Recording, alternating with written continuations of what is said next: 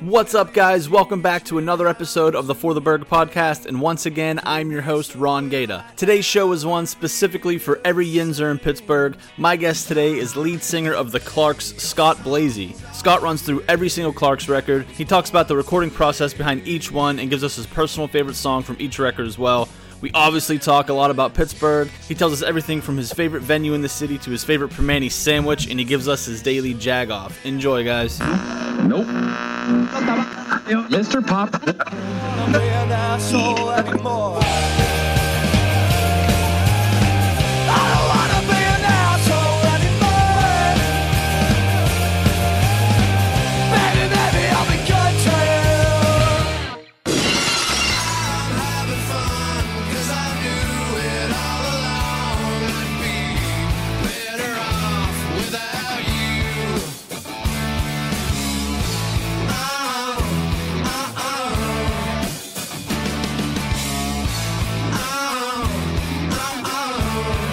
All right, guys, today I have Scott Blasey from the Clarks. How's it going, man? Thanks for being on the show. Hey, Ron. Thanks for having me, buddy. Pleasure to be here.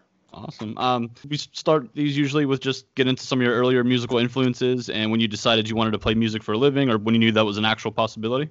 Yeah, sure. Well, early musical influences, I born in 64, so I grew up,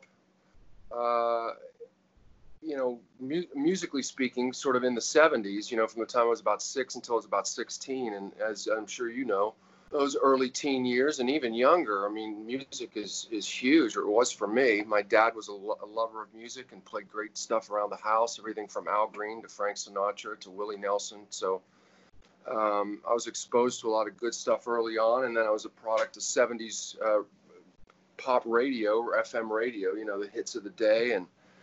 And then I discovered Prince and Tom Petty in the late 70s when I was getting into high school, and went through, AC/DC and just started discovering all the classic rock that I just kind of missed growing up. The Beatles I went through a huge Beatles phase, especially when I got to college, just sort of bought all their albums and really dug into all that stuff.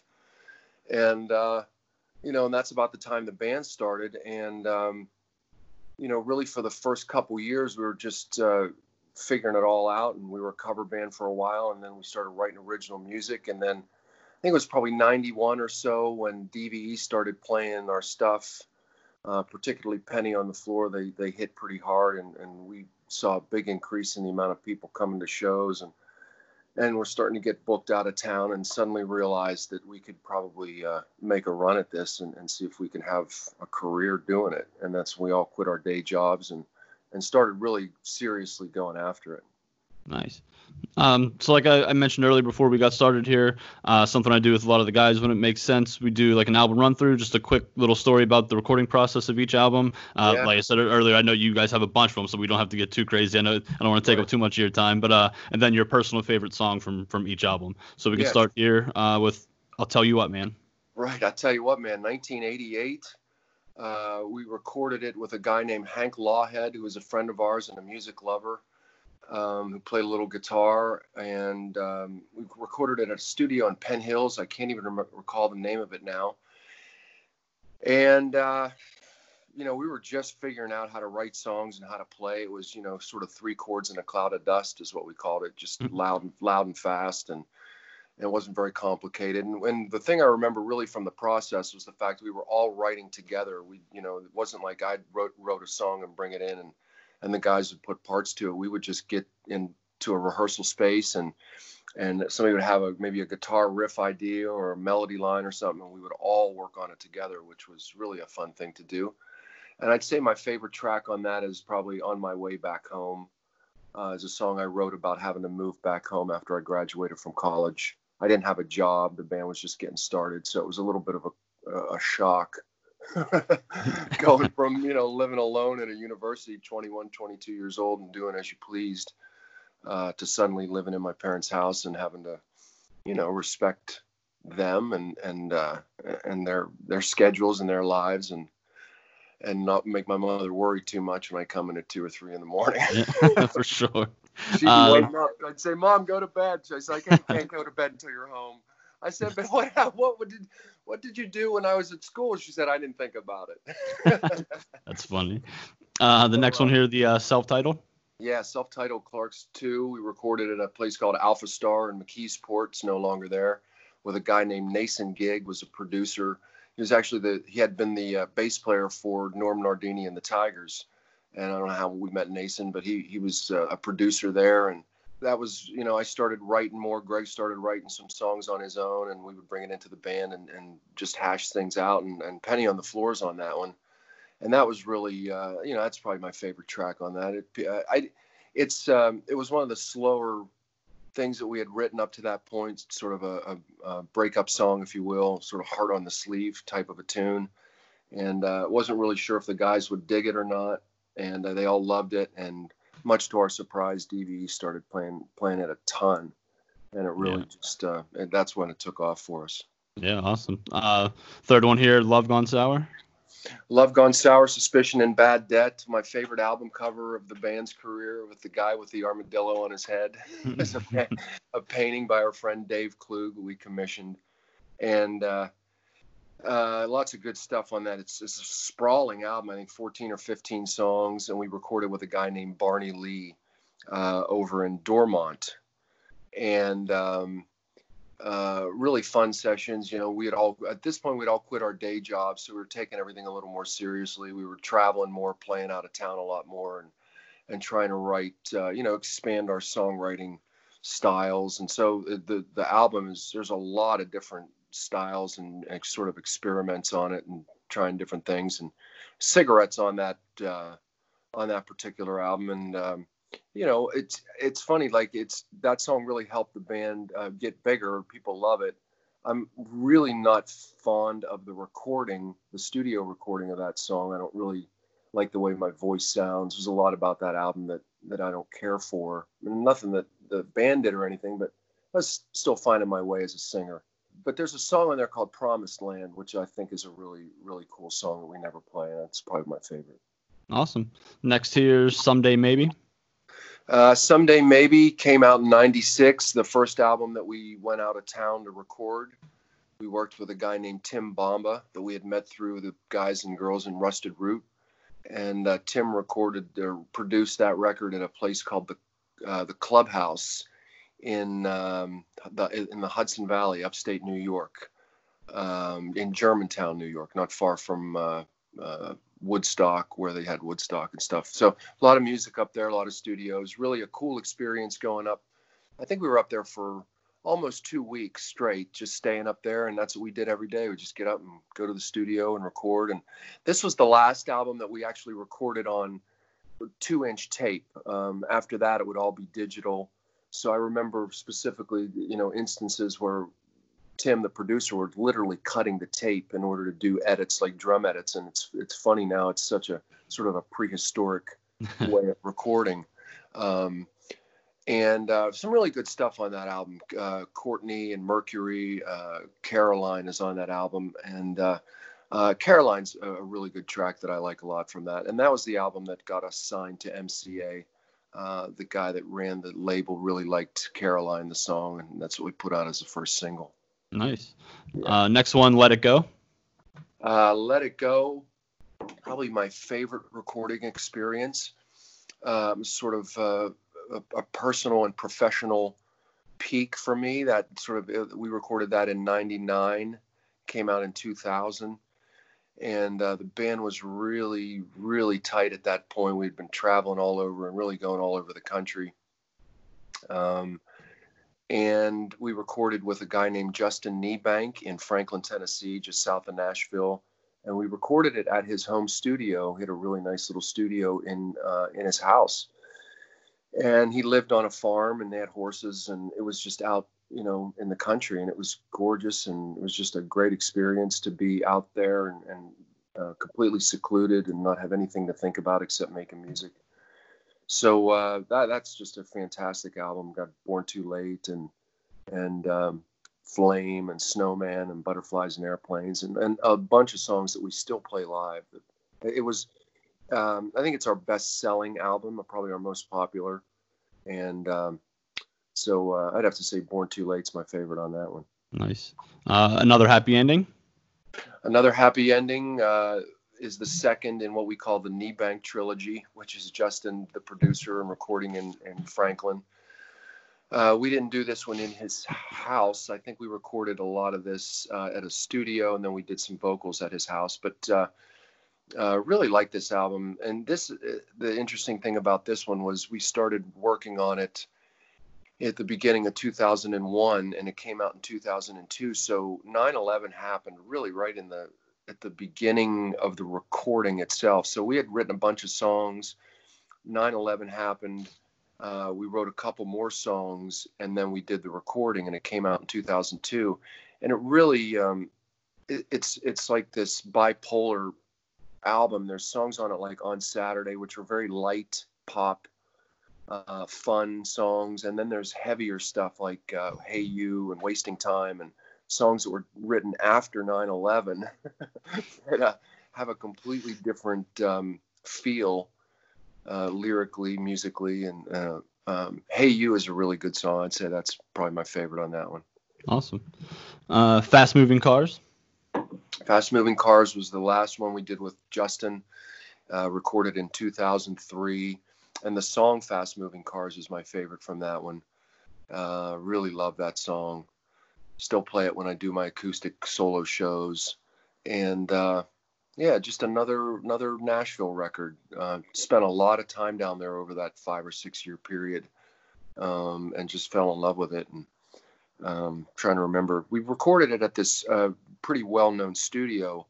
That one didn't happen at Justin's house, but a lot of good memories from that. Remember going out and eating sushi a lot. Awesome. Restless Days. Sorry. Well, Restless Days was. After we did Fast Moving Cars in 2004, I moved. Well, at the beginning of that year, I moved to Texas. My wife and I got together, and she was expecting our first daughter, who was born in October of 2004. So all of 2004, that record came out, and we were touring a bunch. And then I was living in Texas for about 4 years and traveling back and forth, meeting the guys on the road or coming back to Pittsburgh to do shows. And so we didn't make any records for a long time. We were all, I think, just needed a little break. Our record deal was done with Razor and Tie, who had done the previous 3 records. So it was just a whole new phase for the band. We were working with a guy named Sean McDonald. We had worked on a couple of tracks with him, specifically The River, that Springsteen cover that we did, and DVE played that a good bit. And then, so we decided to make a record with Sean. I moved back to Pittsburgh in 2007. And so 2008 or so, we started working with Sean. And I really like some of the songs I wrote for this record. I've made a conscious effort to write about other people, sort of write in the third person. Just got a little tired of just writing about what I was dealing with. And at that point, I was happily married with 2 young daughters. And it's hard to write about domestic bliss. Right. It's much easier to write about breakups and in the case of Restless Days, I wrote songs, just stories about characters, men and women, down and out, desperate, possibly criminal. So just sort of darker material. And there's a song on there called Midnight Rose, about a guy who escapes from jail after committing a crime that I really like. Awesome. So it's not really like a concept album, but each song is kind of like a concept song. Yeah, absolutely. Right. And there's a real loose thread for my songs in that, and at this point, Greg and I were sort of sharing songwriting duties. So, he probably wrote 5 or 6 on that album, and I wrote 4 or 5. And there seems to be a common thread that runs through that album. I think it's an underappreciated Clark's album. I think there's some really, really good stuff on it, especially the first half of the album, I think is really strong. Next one here, Feathers and Bones. Feathers and Bones is right up there with one of my favorite all-time Clark's records. It's right there with Let It Go. Took a long time to make. It was a very personal record that when we started, from the point we started till it was finished, we had many close relatives and friends pass away. My dad died. I think Dave's grandmother Greg's mother, just Rob's mother-in-law. I mean, it was just seemed like it was one after the other, a year and a half span. And so a lot of the songs are about love and loss. And I wrote a song called Broken Dove, which was really about my dad's passing, in the guise of a song about a guy who loses his lover. But it was really more about my dad. Terrific album, again, produced by Sean McDonald. One of my favorites. Cool. Rewind? Rewind was an album of cover songs that we wanted to do, just something fun after Feathers and Bones. Feathers and Bones was Sean McDonald, the producer, really became the fifth member of the band. And I always use the analogy, like, for that record, we were all so scattered. Me and Rob had families. And with all the trauma that we were all going through, we were rarely in the studio at the same time. We were making the record by basically just saying, bringing all this stuff to Sean, just like building a house, just bring all the materials and say, just build the house. Here's everything you need. And that's kind of the way Feathers and Bones was as a recording. For Rewind, we all wanted to be in the same room. We all wanted to be playing live.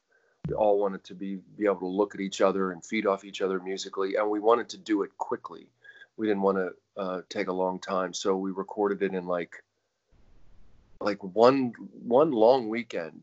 2 or 3 days of long days in the studio, and then I think Rob may have gone back and recorded a couple guitar overdubs, and I came back and redid some vocals. But it was just a really fast, fun exercise in reconnecting with our roots, with the songs that we played when we were just starting out, and by the bands that we loved at the time, like REM and The Replacements and Jason and the Scorchers, these sort of American guitar bands of the 80s and early 90s. Awesome. What would the favorite song of that one be?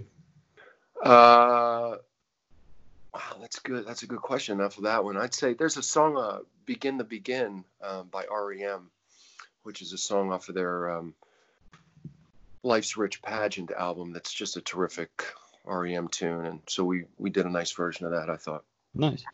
The last one here, the latest album, Madly in Love at the End of the World. Madly in Love at the End of the World is a song we made with a guy named Dave Heideck over at the Church Recording Studio in Overbrook. And it was an effort to get back to a little more of an organic style of recording, all of us in the room at the same time, and maybe a little more on the countryside, a little less rock and a little more pedal steel and those kinds of instruments. And really love that album, particularly the song Madly in Love at the End of the World, which is just me on acoustic guitar and our friend Simon Cummings, the cellist from Cello Fury, who is just incredible. And so he came up with this great part for it. And it's really just me and Simon and a good song. And it's my favorite. But yeah, good record. Really like that record. Nice. Do you guys have plans for any new album or new music or anything like that? Well, no plans yet. I think being that we have a lot of downtime, I'm sure Greg is writing songs and I've been writing some material, not a ton. I've been doing these Saturday night Facebook shows, and so I've been sort of going back and relearning a whole bunch of old stuff, so I have new material to play every week. But when I do that, if I have a guitar in my hand almost every day, I find myself just writing. It's a byproduct of just having a guitar on you a lot. So I'm writing, and I'm sure Greg is. So I'm sure that when this all, when we go green, so to speak, we'll be able to be in a studio together and start making some music again. But our industry is in such flux right now. It's hard to even imagine being in a club doing a show with people standing shoulder to shoulder. I think that's going to be a long time before. Yeah, that sucks, but it really does. You're probably right though. Moving on to some Pittsburgh stuff here. I ask all the guests if they had any like favorite venues or cool show memories. Like while they're on tour in Pittsburgh, but you guys being from the area, I'm sure you have a ton of those. I mean, we don't have to go through everything, but any like your favorite venue maybe? Sure. Or, yeah. Yeah, well, oh my God, dude, we played in so many places in Allegheny County. I bet it's 30, 40, 50 different, Yeah, if that's not why this one was if gonna be a not little actual, different. yeah, if not actual structures, like in Point State Park on the Clemente Bridge for Yeah. the new year from '99 into 2000. That was a real highlight. That was fun. We played on the bridge. That was actually a question I was gonna ask here, Yeah. so I'll re-ask this here. It's one of them was your favorite Pittsburgh event that you played. Like if you guys played like a halftime show at the Steelers game, Right. or the national anthem. Right. I know you guys played the Pens at the Pens game last year. Right. Or like the bridge, like you said. Like, Yeah. but what would your favorite like cool show like that be? The bridge was cool, but I tell you that Penguins Yeah. game we did last year was awesome. Yeah, that was cool. Just a neat experience to be in there, to be able to play. We did 2 songs in between the first and second, and then second and third periods, and we played a couple songs after. We were up on the big screen, and we got to hang out and talk to. I talked to Jay Caulfield for a while, and it was just a cool experience. Yeah, that is pretty cool. Something I've been asking. Let me answer that previous question real quick. My favorite venue was the Decade. Okay. In Oakland, just because it was the first venue that we really started playing a lot in. We were young and just partying and just having a great time. And it was just wall-to-wall people, sweaty, young, early 20s, crazy people having the time of their lives. Nice. That's awesome. Something I ask all the guys, obviously what this means. But I ask everybody if they know what a jag-off is, and then I tell them what it is. And then I ask them, so pretty much being in a band and meeting a bunch of just famous people, was there anybody you met that you were excited to meet that ended up being a total jag-off? Most people I've met in the industry have been super nice, cool people. I met Joe Walsh. We opened up for Joe Walsh early in the 90s, and he was in his super party phase. And he was totally out of it. And he sort of shook my hand and looked right through me. So, and he wasn't a jag-off. That I wouldn't call that a jag-off. It's just being totally out of it. Right. No, that's a good answer. But Billy Squire, we did a show with, it was a DVE Toys for Tots. It was like the Friday or Saturday after Thanksgiving in the early 90s. And we were just young coming up band, and Billy Squire was like the headliner, and he was a dick, man. He was just just being a dick to everybody. The crew, his monitors weren't right. And he was just, it's just like, look, you can want things a certain way without being a jag-off about it. Yeah. But as far as Pittsburgh people, Pittsburghers are pretty cool, pretty laid back. So yeah, I have a bunch of Pittsburgh stuff coming up here now, but fan question. So, your favorite Primanti sandwich, and do you add an egg to it? Yeah, dude. Yeah, capicola with egg, a little bit of hot sauce. Oh, for sure, hot sauce. Yeah. Best pizza shop in the Burgh. Best pizza shop. I gotta go Minio's. I gotta go old school. When I lived in Highland Park in the East End for a long time, we would always go to Minio's. Yeah. Favorite Pittsburghese term. Let me think about that. I want to come up with a good one. Yeah. There's so many good ones, and I don't want to be obvious. There's, the obvious ones are just the AHN, like the Don. Right. Yeah. Ian's gone down, Donzies and that. But there's a real sort of subtle one that I'll give to you, and you may notice it. There's a laziness when you're pronouncing L's that turns into like a W. Like if you say Miller, it's like Miller. They don't put the tongue on the roof of the mouth. They just throw it out there without. It's lazy. Or Yin's going down hills. If Yin's go to hills, pick up a couple pillowcases. Oh yeah, you're right. Yeah. And a case of Miller High Life. It's just it's a real subtle thing, but it's very Pittsburgh, and it's that you're not closing your tongue on the roof of your mouth with the L's. That's serious stuff there, man. That's a good one. That takes a keen ear. Oh, yeah. Who's your favorite Pittsburgh celebrity you've met? Celebrity from Pittsburgh, I guess. The first one that comes to mind is Mario Lemieux. Met Mario a couple of times, and just super nice guy, very gracious. Met his family, and the kids that when they were growing up, they were sort of fans of the band a little bit and liked a couple of our songs, like on Saturday, and actually got to play. We had some mutual friends and got to play for them little solo acoustic thing in a living room at a friend's house one time, which was really cool. Nice. Yeah. I guess that kind of answers my next question. It was favorite Pittsburgh athlete of all time. Mario Lemieux. Well, Mario is probably number 2 behind Roberto Clemente. I grew up, Awesome. I was a huge baseball fan as a kid, played Little League from 6, 7 years old on. So I was very well aware of who Roberto Clemente was. Would race home from elementary school to watch the 71 World Series because all those games, I think, except for one, were played during the day. So I would run home from school. I only lived a couple blocks away from the school, so I would run home to watch those games, and we're just watching number 21. And then when, he died, it was such a huge deal for me. I just remember this. It was almost unthinkable or hard for my young baseball loving mind to wrap my head around it. So, but I'll have to give Roberto number 1. Nice. If your band could tour with just one other band for the rest of your career, who would that band be and why? Well, it would have been Tom Petty and the Heartbreakers without thinking even another second about it. Boy, oh boy, now I don't even know.